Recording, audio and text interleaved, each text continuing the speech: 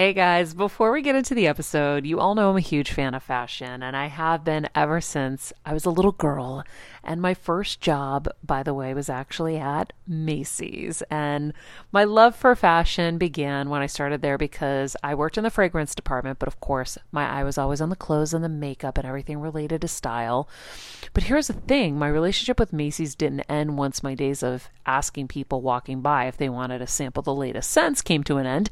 Nearly 20 years later, I still find myself choosing Macy's time and time again for literally everything. It's become a really beautiful full circle moment that they've been such amazing supporters of our show for so long. And when it comes to shopping, they have everything you need, whether I need a last minute outfit or Kevin needs a last minute outfit for our friend's wedding.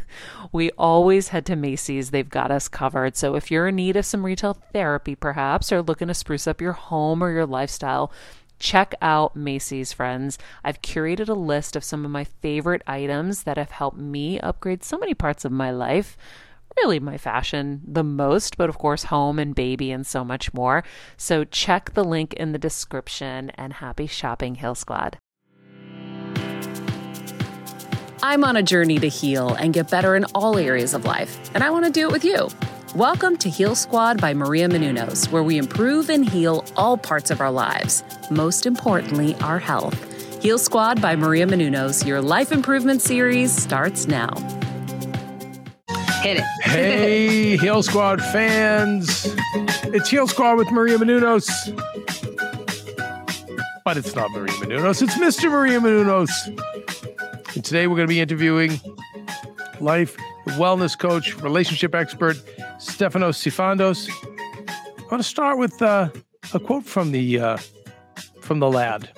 In order to have the adult life you desire, you must take responsibility for parenting your own inner child. Kelsey Alexandra Meyer. Kevin, that's the same one I pulled too. Well, how you like that? Catch me outside. That's right. Look how at about that. Look at that. You know, this interview, I didn't see a lot of information on. It's not some of our guests. We have books and we have all these materials to go through to get the most out of them, and I didn't see a lot of that with Stefanos. However, so I went into this like, oh my God, what are we going to talk about? Well, you'll find out in this two-parter. We went over a lot, and Kelsey, I give you a lot of credit as well because your perspective and your needs for dating really, I think, spoke to a lot of people. And I know we had a lot of comments because of our Valentine's Day special where we covered relationships. And so we're kind of parlaying off that, so to speak. Mm-hmm. It's also fun too, Kev, I have to say, and I think it will speak to a lot of people. It's fun that you know me so well because it's like you can kind of call out some things too that you're like, okay, Kelsey, you're overanalyzing that or not. And I think that's fun because I think so many of us do overthink or we judge ourselves so harshly. And it's nice to have someone who's like, no, not so much. Well, you know what, Kelsey, it was twofold in this interview because part of it is that, but on this interview, I don't want people getting the wrong impression of you. Yeah, that's true. That's true. Either. I appreciate that. You were painting a picture of yourself that was a perennial victim and sufferer and you're someone who's, been the victim of, say, relationships and love bombing. And that, not true, yeah. My 3 years with you, I've only seen it once. And, but we learned why on this. We learned why it happened. We, just to go over some of the stuff. And I always take my notes, Kelsey, because this is what happens when you're a poor student in high school and college. You have to catch up later. So I have to take my notes. But we go over how to cultivate self-worth, how to clear past sexual experiences. Didn't even know you needed to do that, by the way. We discussed when casual sex is actually okay. And then we went deep on shame and how shame grows isolation. So, yeah. And how shame and guilt are so intertwined. I found that fascinating. And the process of grief that needs to take place and doesn't. Oh, grief, yes. Yeah, no. So guilt. All that and so much more. We'll look forward to hearing what you all think in the comments. And again, this is just part one. Part two, that's a whole other scam. Okay. Sorry. You guys, hope you enjoy the interview. Hey, so Stefanos, it's so great to have you here. And as I was saying to you before, we got a really big response on our Valentine's Day special where we were talking about dating apps, finding the right person, where we go right, where we go wrong. But you talk to someone new with your level of expertise, I think you're going to have a lot more to add on the subject. So we're really excited to get into it with you. And I guess I'll start out by asking, when a person comes to you, and let's start with the just in general, something when females come to you, and we'll go to the males after. But when females come to you, what is the greatest need that they have, and where do you start in trying to help them, better themselves and get into the right relationship or find the right person? Yeah, it's a great question. It differs a little bit for everyone. However, there are some fundamental truths that us as human beings carry when entering relationship, or actually being into a relationship, or just wanting to be in relationship, yearning to be in intimate relationship, right? And be seen essentially by another. And that leads us into this. The reason why we want to move into a relationship is to grow out beyond the old versions of ourselves that we were.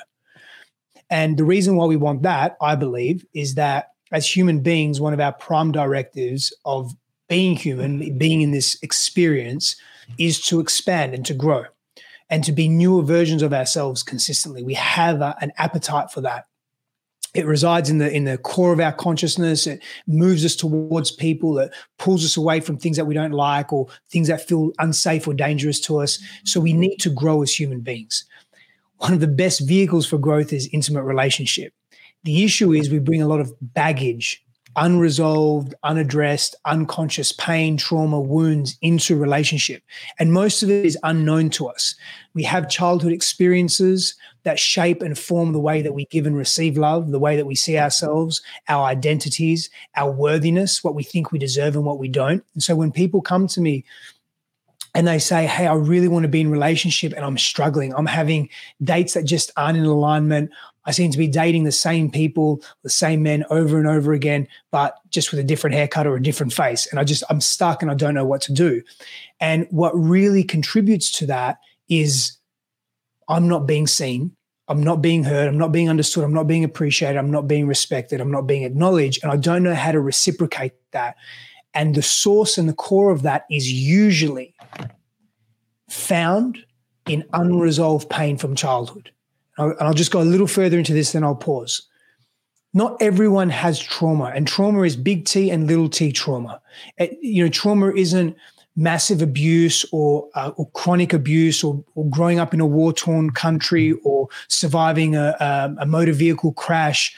Trauma can be presented as neglect, very subtle neglect, not being seen, maybe being the middle child, being told once in your life what you did was wrong, and you made that mean that I'm wrong, and you carry that shame and it compounds, and we tell ourselves stories over and over again. And again, that determines the kinds of relationships we attract.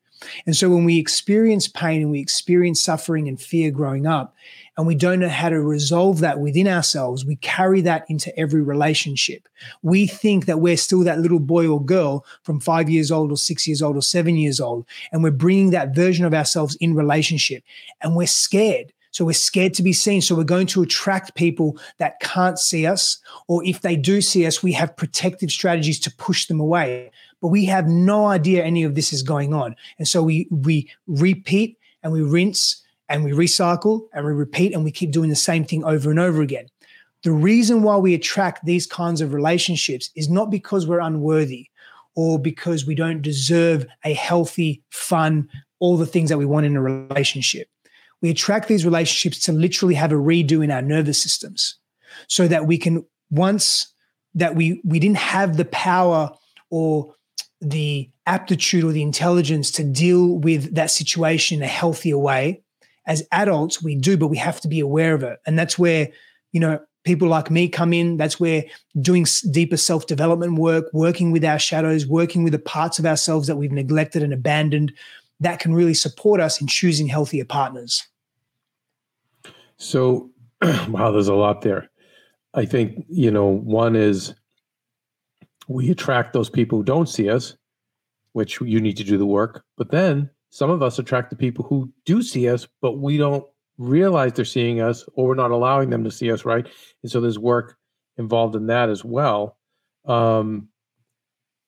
And I know it all goes back to those childhood traumas. So I guess is that the first thing that you do is you start going with your clients, you start going through their childhoods to get to the roadmap? Yeah, it's a great question. So I'll ask a series of questions. The first thing I really do is establish a sense of safety, because so many of us, not all of us, but so many of us grew up not feeling safe in our bodies and not feeling safe in our voices and our expressions. So again, over time, we develop these habits that minimize our expression and minimize our voice. And imagine you bring that to relationship. If your partner does something that you don't like, maybe they're scrolling through Instagram and they're liking all these very attractive women, and it really doesn't feel good for you, but you don't say anything. It could be the reason why you don't say anything is because that's a pattern that you've cultivated over time, because it's safer to keep your opinions and your perspectives to yourself.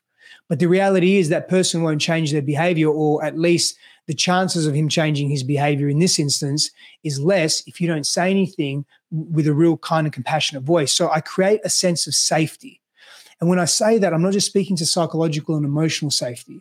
I'm speaking to neurological safety, because in a regulated nervous system, that's where we can explore unknown parts of ourselves. That's where we can, quote unquote, do the inner work. That's where we can change our behaviors.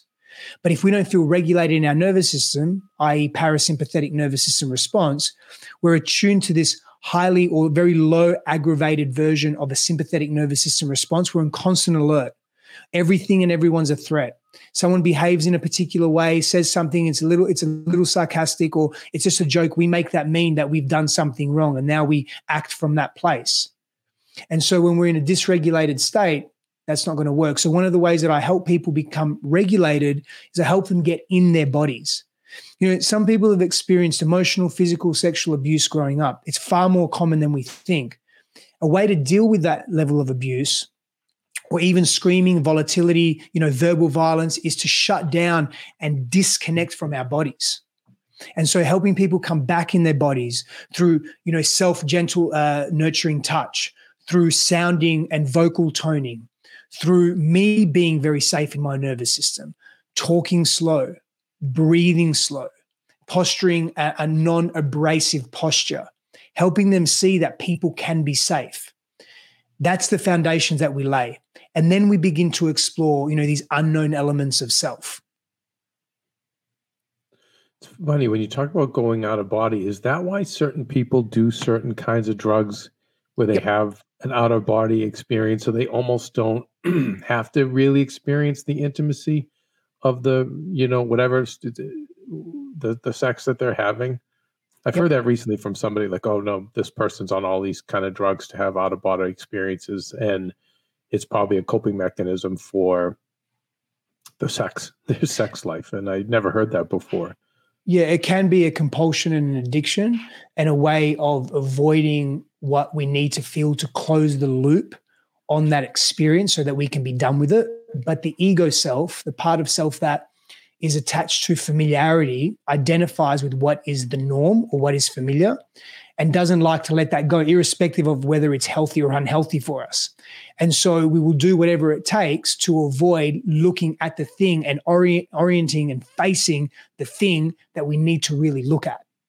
Drugs is a very convenient way of doing that. Anything that inserts massive amounts of distraction and pleasure or pleasure, food, anything in excess like sex, adrenaline, adventure, novelty, anything that does that is going to pull us away from looking at the true versions of ourselves, the ones that are very uncomfortable.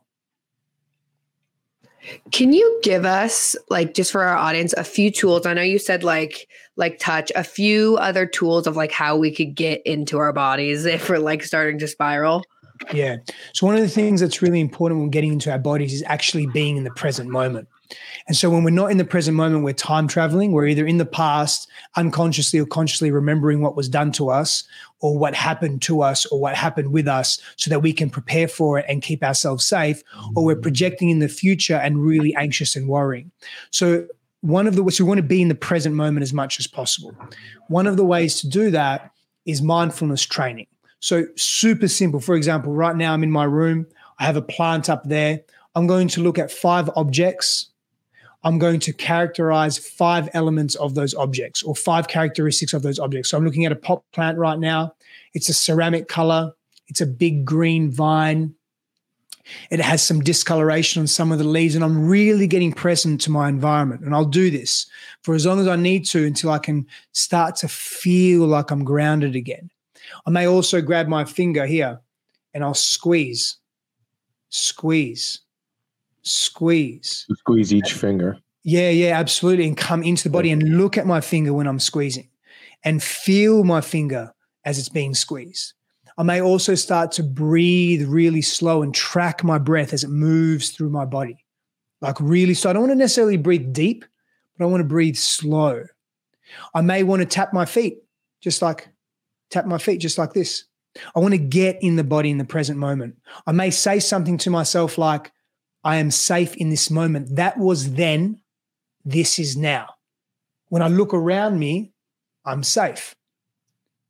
If I'm hyperventilating, as an example, a lot of people go through this. They have anxiety and they experience it's a very common thing, especially in the Western world.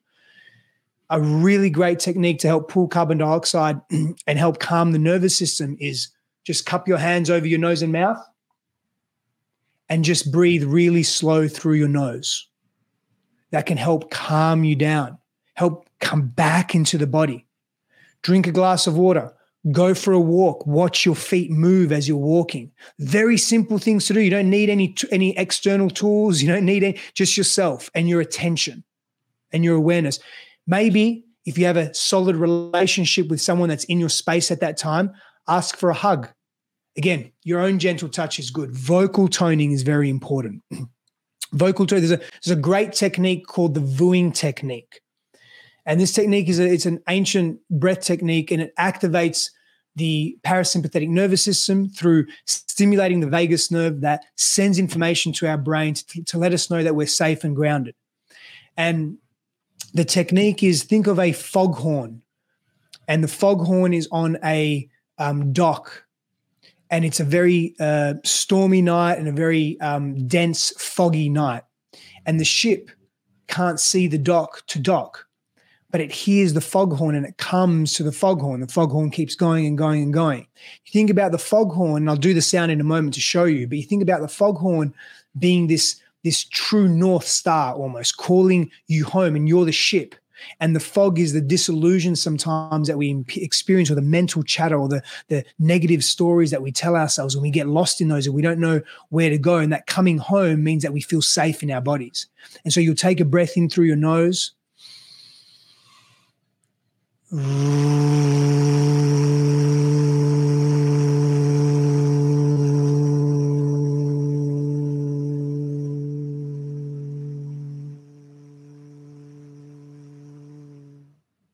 You'll pause. You'll feel what's happening in your body. You'll repeat as many times as you need to. You can lay down and have your eyes closed if you feel safe enough to do so. You can sit up, preferably with leaning against something. That can be very helpful as well. Many techniques, of course, there are many more, but there are really accessible techniques there to help you regulate yourself and make decisions from a healthier place. Because when we're dysregulated, we make decisions from a panic place, including choosing the quote unquote wrong people. Right. And I think we choose them too, based on, like you were saying, things that happened in our past. Our past traumas, big and small.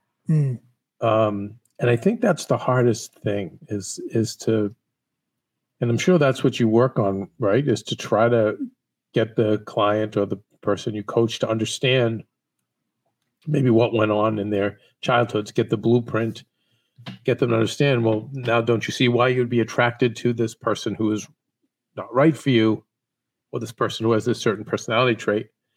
In your experience, is it possible to change that, to alter that in a person so now they're attracted to Ms. Right, Mr. Right, et cetera, et cetera? Well, the answer is 100% yes. If people are willing to, and all things being equal, there are a number of variables that would impact and influence that, but it's very possible. I support people in that on a daily basis, where people really make massive changes in their lives. And it's not only helping them understand their past so they can connect to it and rewrite the story in a new way, it's to feel what was unfelt. I'll give you a personal example, right? So as a kid, I grew up in a very violent, volatile home, and I would freeze a lot. And so I would literally, as my father was yelling or hitting me or being physically or emotionally violent, I would just freeze and I wouldn't be able to move. I'd run underneath my bed and I'd just be there and I would barely breathe because I didn't want to move. I didn't want to be heard, right? That pattern played out for a very long time in my life, up until probably late teenagehood. And after that, I switched, and coming into deeper adolescence, testosterone moving through my body, really wanted to get my power back. I became more fight or flight orientated. I became more aggressive. I became what my upbringing was. So me understanding that helps. But I was still showing up in relationship one of two ways, either in very older young childhood developmental patterns of freezing. And so if I was having an argument with a partner, I'd either say nothing and really be quiet, or I'd be really emotionally aggressive. And I was oscillating in these extremes because I experienced extremes and I was just mimicking that. So until I was able to heal that part of me that thought it was unsafe to speak or be seen, I would never really speak up in relationship. And if I did, it would be so intense and so abrasive that the message wasn't heard anyway. So for me, I had to heal. I had to feel what was unfelt. Like, what did I really want to do as a child? I wanted to scream. I wanted to say stop. I wanted to say no. I had to go through psychodramatic processes of that and release that through my nervous system and through my body in safe spaces, because we feel, relational neuroscience tells us that the healing is in the safety and the presence of other human beings that carry that safety. So we have to, not all the time, but there is part of our journey where we heal in the presence of others, where we diffuse shame when we're met with non-judgment and compassion. So I had to go through many of these processes myself. And look, the reality is I still do. We still do. We never stop growing. I just had a child nearly a year ago. She has illuminated so much of what I've worked on and what I've been aware of, but layers of that now. So now I'm a new version of myself. I have a new identity or multiple new identities. I've got to work with that. So the work never stops per se, but it does really begin with, for me, is a combination of, yes, rewriting the stories and having a cognitive understanding, but also releasing the deep pain from our physical bodies. Okay, so I'm going to get a little more basic with you if I can. One of the things that I see in people I know is they want to meet the right partner. And yet, when you'll show them people that you think could be right, they're like, oh, but I'm just not attracted to, they're boring. They're, even though it's the person is dedicated and loving and supportive and evolved and successful, all these other things is like, yeah, but I'm just not, because they're still attracted to that kind of rock star mentality, or that person that is exciting, but yet is wrong for them. And that's something are you able to alter that, get them to that place? I mean, I've seen people get there on their own. Like, they'll hit a certain age where they'll say, I'm done. I really just want a best friend and partner now. But some people never get there. But are you able to, through your work, are you able to help people get to that place where they start seeing, say, better partners for themselves? Yeah, most definitely. And I think what you're speaking to is the unavailable partner, right? And the simplicity of that is so many children grow up with unavailable parents. And so they're just emulating that as adults. So they're attracting unavailable parents, again, to have a redo, like to make it right. But they don't know that that's why they keep attracting exciting, unavailable parents. As well, there's a crossover. Like if you grow up in volatility, you may misinterpret that as excitement, and you need excitement to feel safe or to feel fulfilled. It's such a paradox, right? But you just address that issue with the attraction to unavailability, and you redefine your own self-worth and what you deserve. And absolutely, you can make changes sooner rather than later with respect to who you attract. How do you redefine your self-worth? Spend time with people that actually see you and don't demean you. and don't put you down. Because that's the thing, like we become addicted to what's familiar. So we'll spend time with people that don't treat us well and we think it's normal, but it's not. So you've got to, you've got to be able to elevate yourself outside of the forest so that the forest, so you can see that it's a forest, because we can't see the forest through the trees. So you've got to take that 30,000 foot view. And so in order to do that, we have to make changes in our lives. Often though, what prompts us to make changes is we hit rock bottom and we say, man, enough's enough. I can't keep doing this anymore. And that's often what prompts us to actually change. But before we hit rock bottom, like we experience that intensity where it's so much, the pain of the unknown is just too big, and the pain of change has to be bigger than the pain of the unknown for us to actually change. When you're on the go 24/7 like me, guys, finding ways to make life easier is so important for my health and sanity. And that's exactly what my friends at Macy's do for me. From working there as a teenager to now going to them for so many of my daily essentials, it's been my go-to for so many years. And having everything in one place is such a time saver for me. With being a first-time mom for a while now, as you know, I've had plenty of those, and being able to rely on them for all the things has been amazing. Plus, having everything in one place has made being a new mom just a little bit easier for me. So I know we're all focusing on our families, our health, hopefully, our jobs and everything in between, but it's time to make your life a little easier. And to help you out, I've curated all of my essentials from Macy's for you and the whole fam. All the details are in the show notes below, or you can just click the link in the description to get your hands on them too. I have some new picks on there. This little bomber jacket, this little black dress. You're gonna love it. All right, friends, let's talk about something we all do. Snack. Trust me, I've definitely overindulged in the past, but as you know, I am focused on my health these days, and I think I found the healthier snack that you don't have to lose out on the flavor, and it's definitely become my go-to. It first came into the house because of Kevin. He was obsessed with Wonderful Pistachios, and then I got addicted, and now it's in my travel bag. I don't leave home without it. It's in our glove compartments because they don't melt. Right now, my favorite flavor is the sweet chili flavor. It feels like some of the naughtier kind of snacks I used to use, where I used to lick my fingers after. Now I lick them and I feel safer. Plus, Wonderful Pistachios is one of the highest protein nuts. Each 1 ounce serving has 6 grams of protein, giving you over 10% of your daily value. That's crazy, guys. So if you're looking for the perfect snack, trust me and head over to www.wonderfulpistachios.com to snag a bag of Wonderful Pistachios. You're going to love them. I remember my mom always struggling with her hair. It's Frizi Maria, my mom would say in her Greek accent. Diehis, what do you have? I tried so hard to find her products. I wish I could share these products I'm using now with her, because I know she would be so happy to finally have good hair days.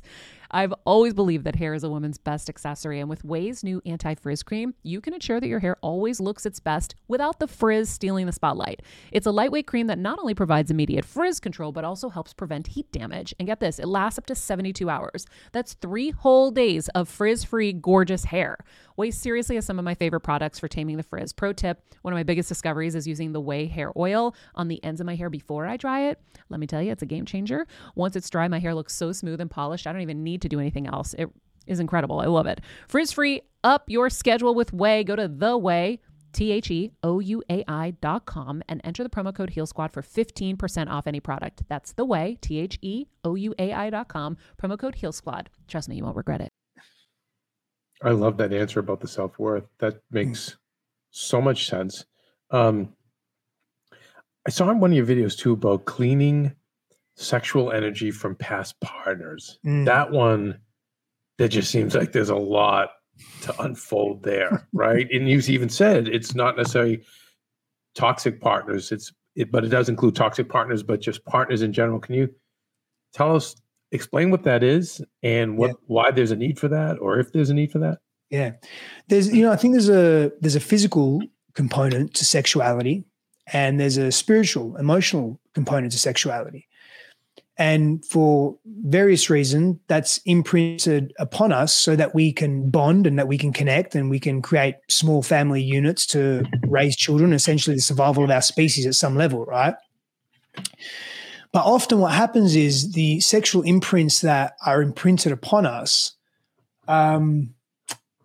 they don't necessarily occur when we're in a really conscious state. Like, think about how many people have sex and share such deep intimacy and vulnerability. And sex is a special thing, and it's also a very primal thing. It's both. It can be a deeply spiritual healing experience, and it can be something that's just physiologically pleasurable, and more, and all of the above. But think about how many people have drunken or drugged up sex. Think about how many people have sex when they don't really want to, and the emotional signature that's attached to that. Like, no, I don't want to do this right now, but I'm going to do it anyway.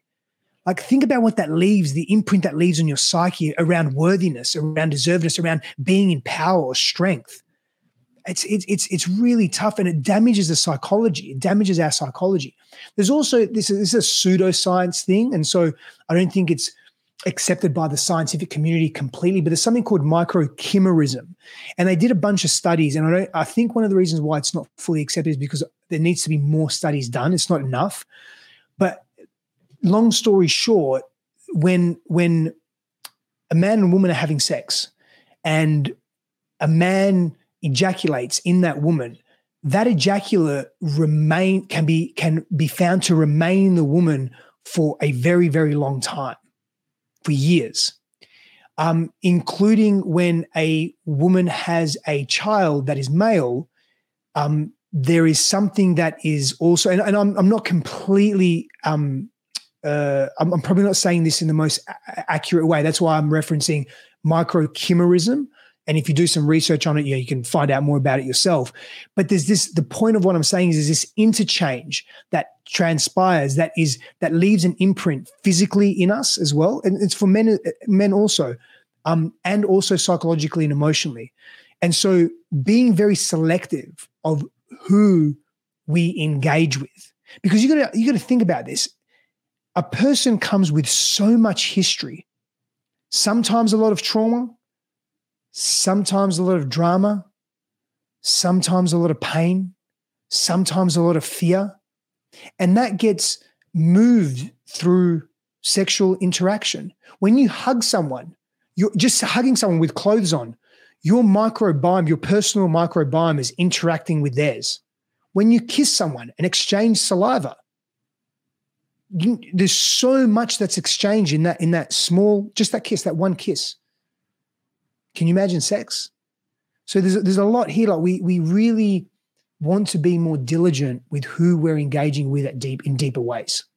And the oxytocin too, right? Isn't there that a big thing in terms of an exchange? There's definitely a hormonal exchange for sure. And it's not just oxytocin. I mean, and again, oxytocin is a bonding hormone. It keeps us close. It helps us stay present to our partners as well. And sometimes we can become, I want to say addicted to that, but addicted to the feeling of being needed or feeling comfortable as well. And sometimes, go back to what I said earlier, we can feel very comfortable with the quote unquote wrong people just because they're familiar. Okay, so let's talk about, when you have this exchange and it is with someone that is toxic or dark, let's say that, how have you seen that affect people? And then how do we cleanse it? Yeah. So the answer is yes. And you've got to also think about this for a moment. If we're constantly attracting, so if we're in a pattern of attracting very dark people or very dense, toxic people, unhealthy personalities, people in our lives that have a lot of drama and trauma and pain, it doesn't mean that we're that person. It could mean that, but it could also mean that we're addicted to being the savior. We're addicted to being the hero of that person's story, because maybe when we grew up,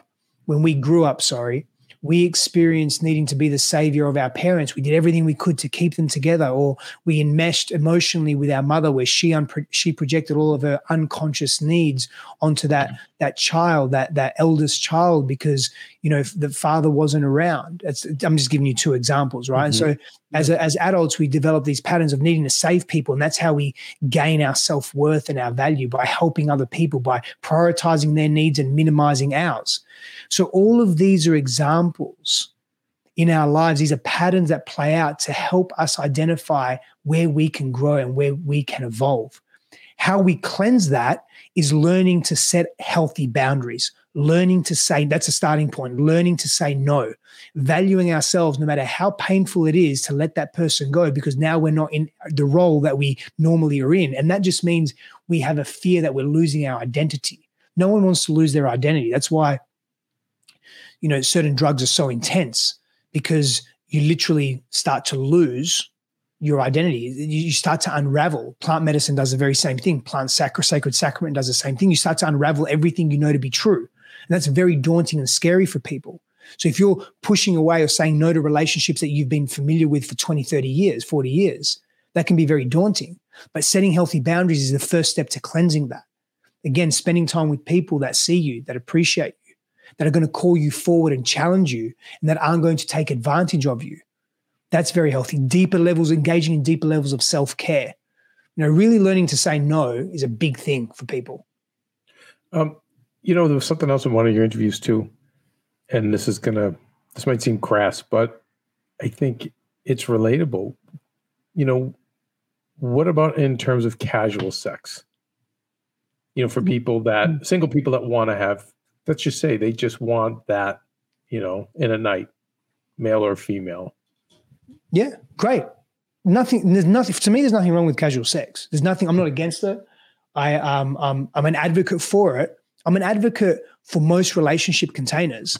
In fact, I'd say all relationship containers, pending one caveat. What's the come from? What's internally within you? Why are you having casual sex? Are you having it because you're attempting to fill a void within you, and you're avoiding to feel something that you need to feel, and so you're attached to extreme or intense pleasure to distract you from that? Or are you having casual sex because you are a virile person that feels young in their body and also enjoys the sensuality of being with someone else? Like, getting really clear on what our come from is. Like, what's the reasons for why we're doing what we're doing, the underlying unconscious reasons. There's nothing wrong with casual sex, but again, choose your partners wisely. Get to know them in ways that are really important to you. And also, learn to trust yourself and trust your process, but know yourself enough to choose the right people that you allow to enter in your life. And you probably also have to, with casual sex, be with a partner that also is willing to have casual sex, and maybe for the right reasons as well. Ideally, that's a better match. And so how do we do that? Simple tool and technique. Simple to understand, not easy to execute, because we're also scared of rejection and abandonment. Core wounds that we experience often when we're young is conscious, clear, open communication. Hey, this is what I want. This is the stage of life that I'm at the moment. This is why I'm in this place. I find you really attractive. This is what my commitments can be to you right now. This is what I plan to do. Does this align with you? Should we check in every few days, every week, every month? That level of honest communication, we lack that in our society, generally speaking. Oh my goodness, do we ever? We're so scared. We're so scared to have real conversations. I was like that for so long, because I didn't want to be rejected, but I didn't want to be humiliated. I didn't want to be told I was wrong, because one of my wounds was I was always told I was wrong growing up, or often told I was wrong growing up. And so I didn't want to hear that as an adult. So I would avoid those types of conversations. I would placate and pretend and wear all these masks. And that's what we all do. I shouldn't say we all do that. So many of us do that. We wear so many different masks, pretending to be someone that we're not, because if that mask gets hurt emotionally, that's easier than the real self getting hurt. Interesting. I was going to ask why, and I feel like you kind of just touched on it, but like for someone who is like just wants casual, is there something like for someone who won't commit or is like doesn't want to commit, is there something deeper there, or can people just want casual, period? Yeah, both. Sometimes there's something deeper, and sometimes people are just in a place in their lives where their commitments are placed elsewhere, and in their own value set and their priorities that they're holding at that time, that period of their life, being in a long-term committed relationship they realize that it requires effort, it requires work, it requires unpacking of self. There can be it's not tumultuous, but there can be deep challenges that obviously help us grow, but they're not in a stage of life, and maybe they're building their businesses, or they're more focused on adventure and travel and exploration and sensing and experiencing freedom in their lives. And so being in a committed relationship isn't where they're at. Nothing wrong with that. But can you own that? Can you speak to that? Can you clearly communicate that and not tell people, what they want to hear just because you want to have sex with them? That's manipulation. Right. And then also not even being honest with yourself. Correct. Because, I think, in my past, I wasn't honest with myself. I was just going about and not even thinking about it. When we talk about past, I know your big thing is, being able to, it's how the past can affect our relationships, and our past relationships are our past shortcomings, errors, and things like that. I know you do work hard on letting go of the past as well, right? Because that also is going to affect your daily life and certainly your future relationships. Do you deal with a lot of people that come to you with shame over their past? So, that they've failed in love, or they haven't been the best partner, or they haven't been the best person, or, do you guilty or they're ashamed? Do you deal with a lot of that? Yeah, a great deal of shame, man. Like I really feel our society is plagued with shame. And as a result of that, this is a really interesting thought that I've been having probably the last few months, how shame and grief are really deeply intertwined, and that we feel so much shame for certain experiences that we've had or things that we could have done better. And we internalize that and we make ourselves the villain, right? And as a result of that shame, we exert so much internal energy trying to avoid the shame, because it's very dense. It's very, very intense. It can be very painful. And as a result of being in this dance with shame, but not really feeling it, but needing to feel it, but not, and avoiding it and exerting all this energy, we actually don't give ourselves permission to grieve the loss that we've experienced in life or in relationship, or the loss of self, right? Or the loss of a part of our identity. And because we don't allow ourselves to grieve, that grief gets really stuck in our bodies. And so now we're dancing between shame and grief. And there is no way we can attract healthy relationships, whether they're platonic, romantic, sexual, whatever, from a place where our bodies are riddled with shame and grief. And we don't even know it, because we develop very astute strategies, coping strategies to deal with it, like working more, getting into our routines, and we think our life's okay because we're functioning. But underneath that, we don't feel okay. I'm not saying every human being's like this. I'm saying that every human being will go through stages of this. Some last longer than others, but we don't get through the stages in really effective, healthy ways because we're in constant states of avoidance. I love what you said too about shame being so prevalent in our society. I think I'm a student of history. I'd like to think I am. That was my major in college. But, it feels like societies have always laid shame upon people. Religions have and such.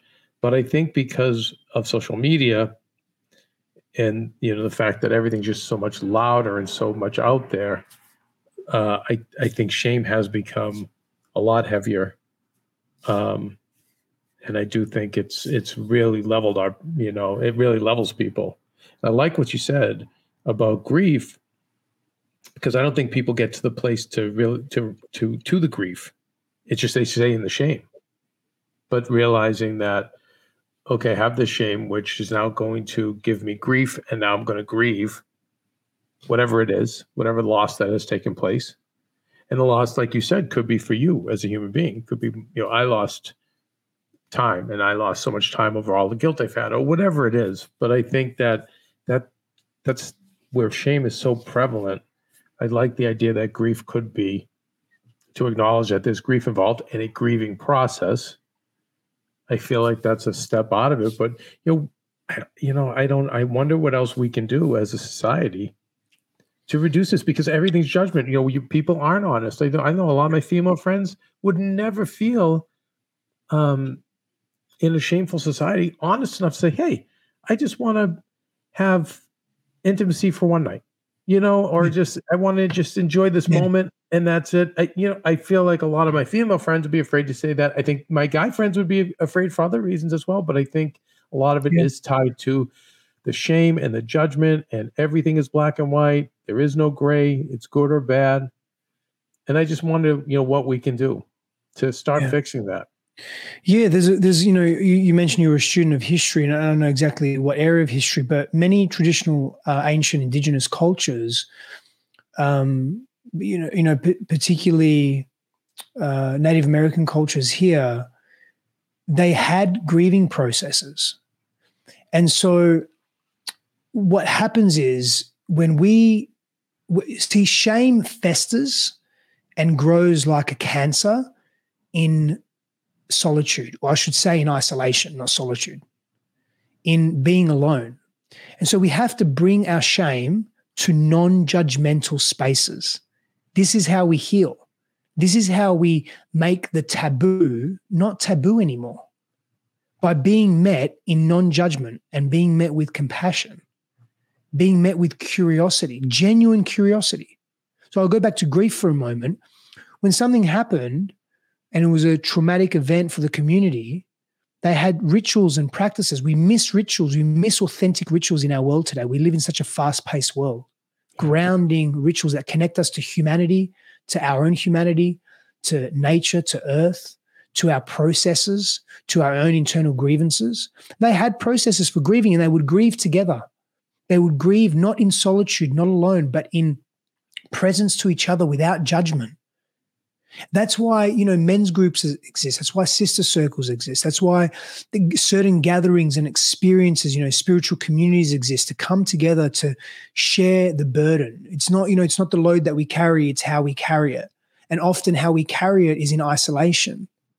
And we have to learn to distribute the load, not only, internally between the various areas of our own psychology, but also with other people that we trust, respect, and revere. Friends, people that can, again, see us and understand us and are willing to hear us and not layer their own and force their values. This is what we do in society. We force our ideologies and our dominant values on others. And we say, if you're not doing what I'm doing or what I want to do, you're doing it wrong. Therefore, you're wrong. Therefore, fuck you. That's the energy, right? And so who wants to bring that? Who wants to bring their truth then to someone that's going to possibly do that? So we're going to keep it inside. And it destroys us and it eats us away. And that's stomach ulcers. That's cancer. That's diabetes. All of it. That's eating disorders. That's all of that stuff. It's a psychosomatic connection. So we got to answer your question in short, we've got to meet in physical person, in groups of people that are non-judgmental and compassionate, and meet each other there. That's going to be the healing for us. Is that why candlelight vigils are, can be effective, or even some anonymous groups, Alcohol Anonymous or whatever, people come together and it's judgment free, where they can just express themselves. It's a big part of it. Yes. Yeah. It's a big part of it because when you're non-judgmental, you physically don't hold tension in your body, you don't hold aggression in your body. See, there's something called neuroception.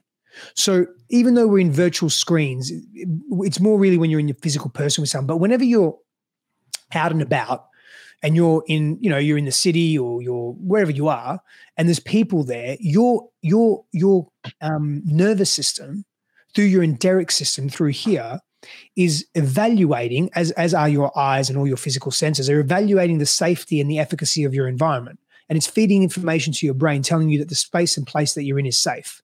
When you're having a communication with someone, there are so many unconscious assessments of what that person is doing, their mannerisms, how they're behaving, their nonverbal cues, telling you, is this person safe?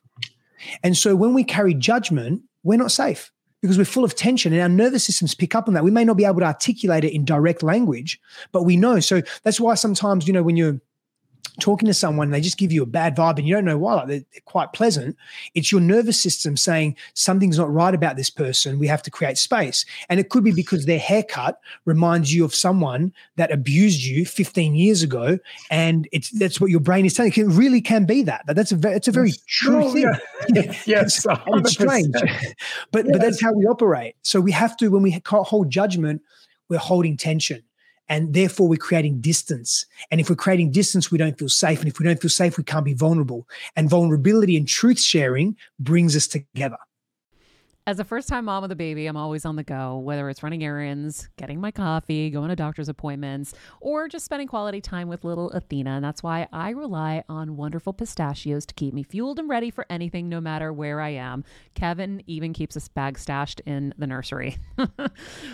For the nighttime hunger moments. Wonderful Pistachios comes in a variety of flavors and sizes, making them the perfect snack to have literally any time, whether I'm enjoying them during a quick break in between taping this show or I'm on the go and it's in the diaper bag. I do carry it in my travel bag and they're in my car. At this point, when I'm leaving the house, I think keys, wallet, Wonderful Pistachios. Bonus, Wonderful Pistachios is one of the highest protein nuts with 6 grams of protein in every 1 ounce serving. So on top of all that, they keep me feeling satisfied. I'm energized while I'm juggling all this crazy stuff in life. Next time you're looking for a convenient and guilt-free snack, head over to www.wonderfulpistachios.com and stock up on your favorite flavors today, minus the sweet chili. It's so crazy. I was listening to Brene Brown's Netflix special, and she was talking about how you can't be vulnerable without courage. Like they go so hand in hand, but like our society doesn't allow that. We don't see vulnerability as courageous. And anyways, everything you just said, like that just blew my mind because it's so true.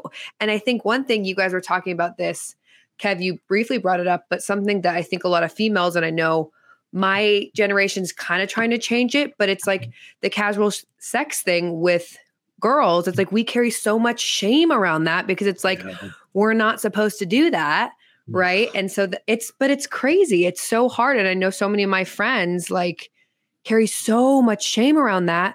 But I think, and tell me if I'm wrong, it's like they keep going to the same people and the same like shitty people because they don't want to speak up or talk about their shame. And so it's almost like they hide it. And then it's this vicious cycle. I don't know. That's just something like all that came up when you were saying that. And I was like, I don't even know how to dive into that or heal that. But it's definitely something I think that like women really struggle with. Yeah. Like, how do you even go about tapping into that or like not feeling the shame that comes with that? Is it connected? He had said earlier about, making relationships with people that will not judge you for that. And actually like speaking up or talking about people it? Who are like, other friends and, male and female that aren't going to judge you or shame you for it. I mean, again, I'm only Stefanos. I'm going by what some of the things you had already said from my notes here. But yeah, Stefanos, I'd love to hear that because I think shame and amplified shame from society. I think people try to be vulnerable, Kelsey, but then they get killed or they're totally. No, I agree. So much.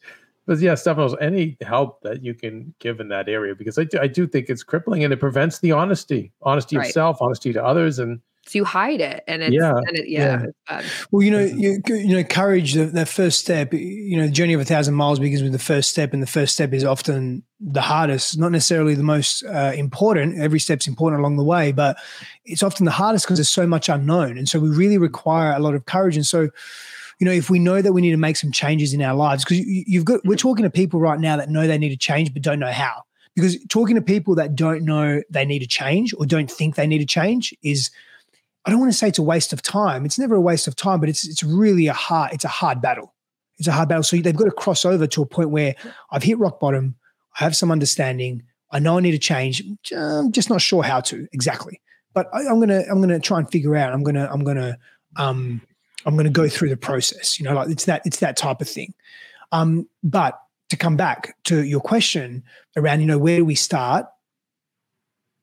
For me, something that I've done in my life is when I know I've needed a change and I haven't been sure exactly, I've got an idea, but I've got an idea of what the change needs to be.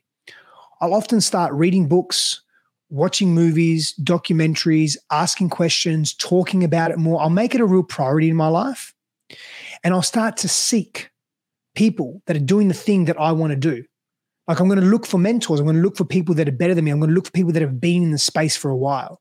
So for example, if, I grew up again, like with a lot of aggression, and as an adult, I can have a short fuse. It's one of my shadows. I can be very abrasive.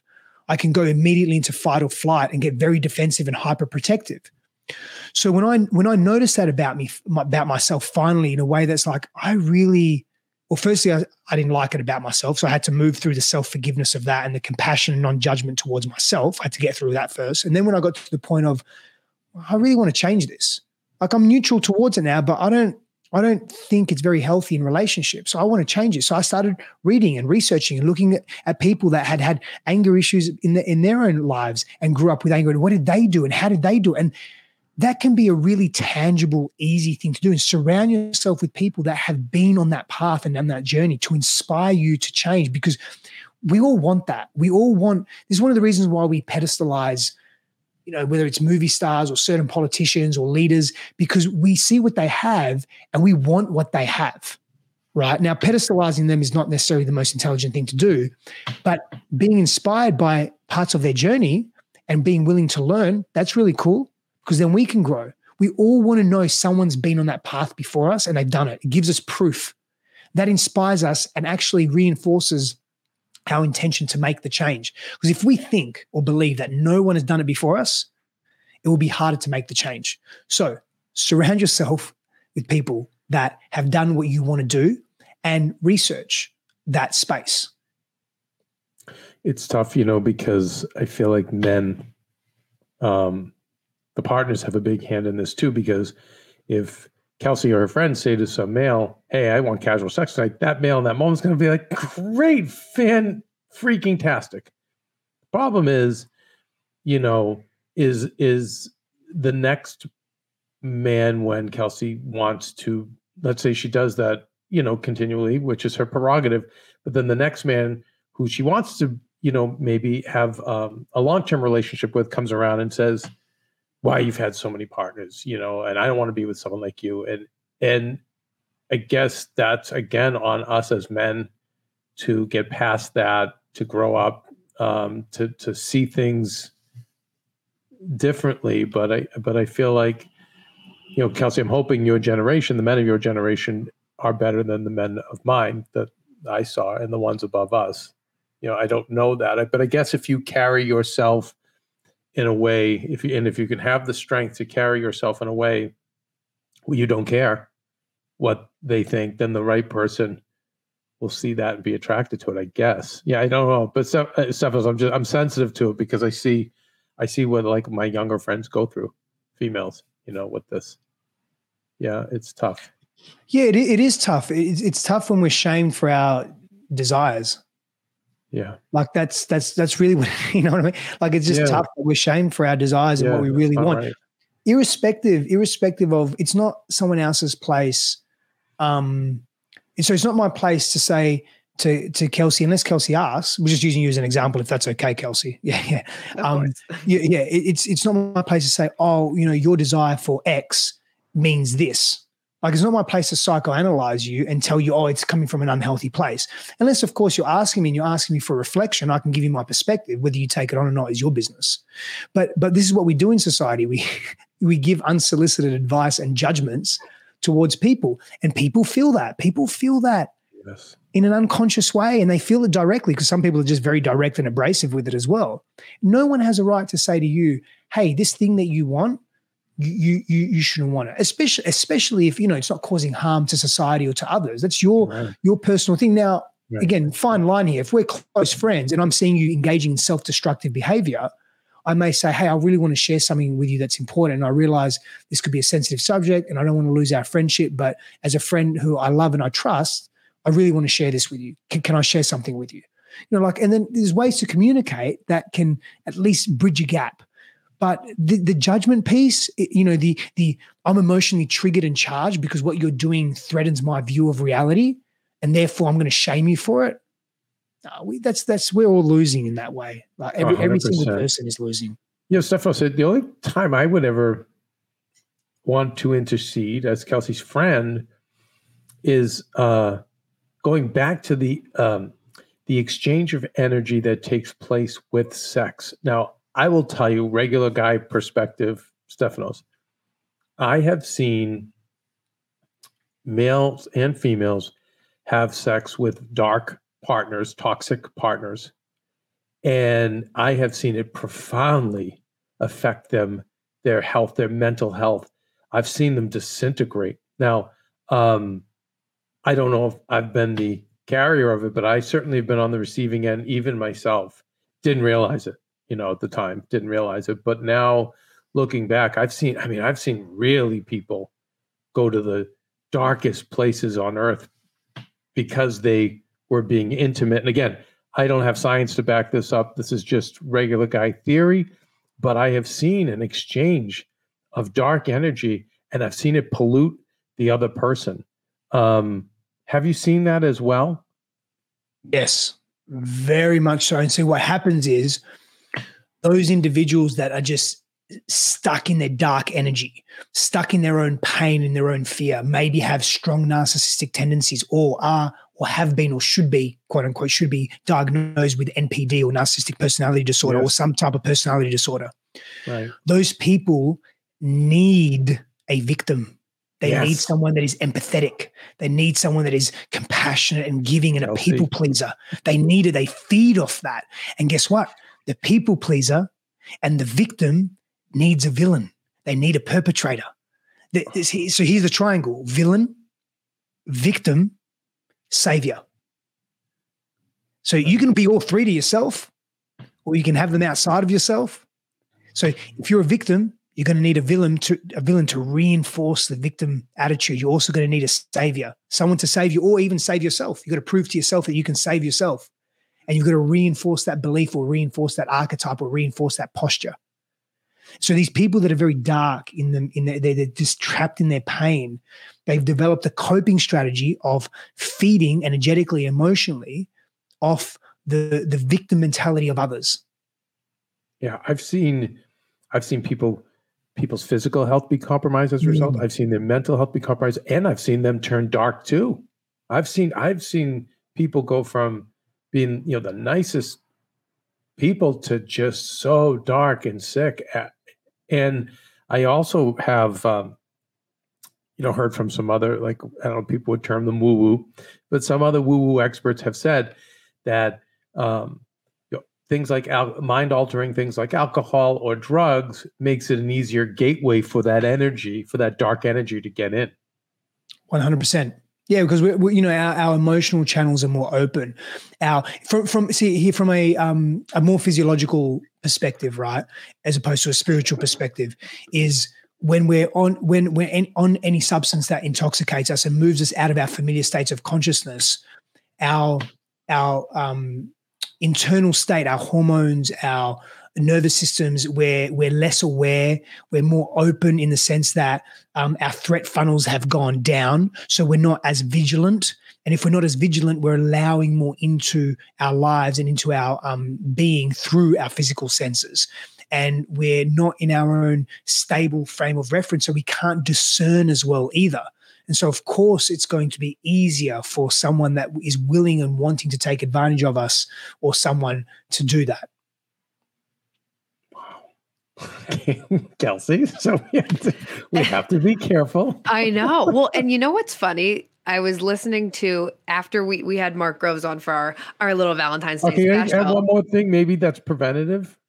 Huh? What if, no, again, I'm going really regular guy on this, but is wearing some kind of condom, contraceptive, and maybe not kissing. So I'm being very serious right now. So would that reduce the possibility of this kind of exchange? Yeah. So what you're referring to is an energetic cleanse or an energetic protection. And it could look like, again, there's been a bunch of studies done on how our beliefs form our physical reality and shape our physical reality, right? And so if you really truly believe this unequivocally, potentially it could quote unquote work. But even going through a process of protecting yourself with white light or like a meditation or a visualization or asking for, connected to a higher source, God, power, universe, whatever it may be, for greater awareness when, entering a party or something and not wanting to, be taken advantage of. But again, we've got to be careful. Like, are we coming from this fear sensor that we're really scared people are going to take advantage of us? That's probably, if that's the case, it's probably something for us to look at internally as well. Like, why are we so scared? Why are we so paranoid? Like, what's going on for us that we feel that fear so deeply? But yeah, I mean, I think those practices can be very helpful in helping us be more discerning and more aware of what's out there as well. There are a lot of wounded people. Sorry? Yes. Oh my God. Yeah. I think more than ever. I mean, yeah. Oh, last yeah. 5 years. Oh, my yeah. goodness. Kelsey, what were you going to say? The discerning thing is interesting to me because when we had Mark on and he was talking about like the oxytocin that gets released when you have sex. And oftentimes for females, it's like the oxytocin remains in your body longer. So that's why men can be like, okay, sick, bye, see you later. And women are like, often have that like attachment. And he was talking about too, he's like, I don't care if you have casual sex, but like that inhibits your ability to discern if that's the right person for you, because literally your oxytocin is like, yes, they're the right person. I love them. And he's like, no, you might not love them. You might have just loved what you just did. But anyways, the discerning part is so interesting to me because I've never thought about it like in that way. And I don't know. So it's crazy. Yep. We can very much, it's very specifically speaking to the hormonal rushes that we get, like the limerence phase of relating or the honeymoon period. Yeah. That is a drug. That is a concoction of, it is. Yeah. of hormones that just completely, it creates such a polarization in the way that we see the world, or we see the best in that person. They can't do no wrong. They're perfection in perpetual motion. And then when that honeymoon phase wears off, and it does at some point, we start seeing different aspects of this person. This is not what we signed up for. They never were like this before. What's going on now? I can't believe I'm with this person. And instead of going deeper into self and deeper into the relationship and deeper into work, we conveniently break up without really growing or learning from that relationship. And that's a problem because we just continue to perpetuate old patterns and old wounds that don't serve us and don't serve humanity. Okay, Heal Squad, that wraps our interview part 1 with Stefanos Sifandos. Kelsey, a lot there for you to process, certainly for me, but a lot for you as well. Oh, yeah. And just wait for part 2 because I'm going to have to process a lot more when we talk about love bombing, getting the ick, what that means and why. We talk attachment styles and relationships, mother and father wounds, the 4 different people you'll date. My Lord. Oh, and he talks about the Imago process and how it could be the key to saving your relationship if you're in one. Kevin, we talk about so much. All right. Well, I'm super excited for part 2 to learn how I am a horrible partner. I've been a horrible dater and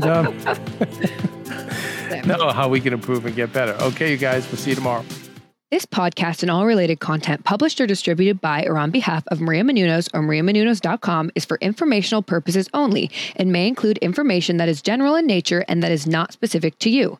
Any information or opinions expressed or contained herein are not intended to serve as or replace medical advice, nor to diagnose, prescribe, or treat any disease, condition, illness, or injury, and you should consult the healthcare professional of your choice regarding all matters concerning your health, including before beginning any exercise, weight loss, or healthcare program. If you have or suspect you may have a healthcare emergency, please contact a qualified healthcare professional for treatment. Any information or opinions provided by a guest expert or host featured within website or on company's podcast are their own, not those of Maria Menounos or the company. Accordingly, Maria Menounos and the company cannot be responsible for any results or consequences or actions you may take based on information or opinions. Hey, Heal Squad, we have been on quite the journey together, and we're hearing from so many of you just how much this show is helping you heal and get better, and it makes us feel so good. We love, love, love it, and we just ask that you don't keep it to yourself. Spread the message and share the show or your favorite episode with your friends. And if you want to help us even more, you can leave us a 5-star rating and a comment on Apple Podcasts or Spotify, and follow us on Instagram at Heal Squad. You can also DM us anytime because we love connecting with you. And finally, you can also join us on Patreon for our monthly live heal events with world-class healers and ad-free episodes exclusive only to Patreon and our Super Heal Squad for as little as $10 a month. So go to patreon.com/Heal Squad to join. Getting better isn't easy, friends, but as I say all the time, it's a whole lot easier if we can do it together. We love you all so much, and we love doing this thing called life with you.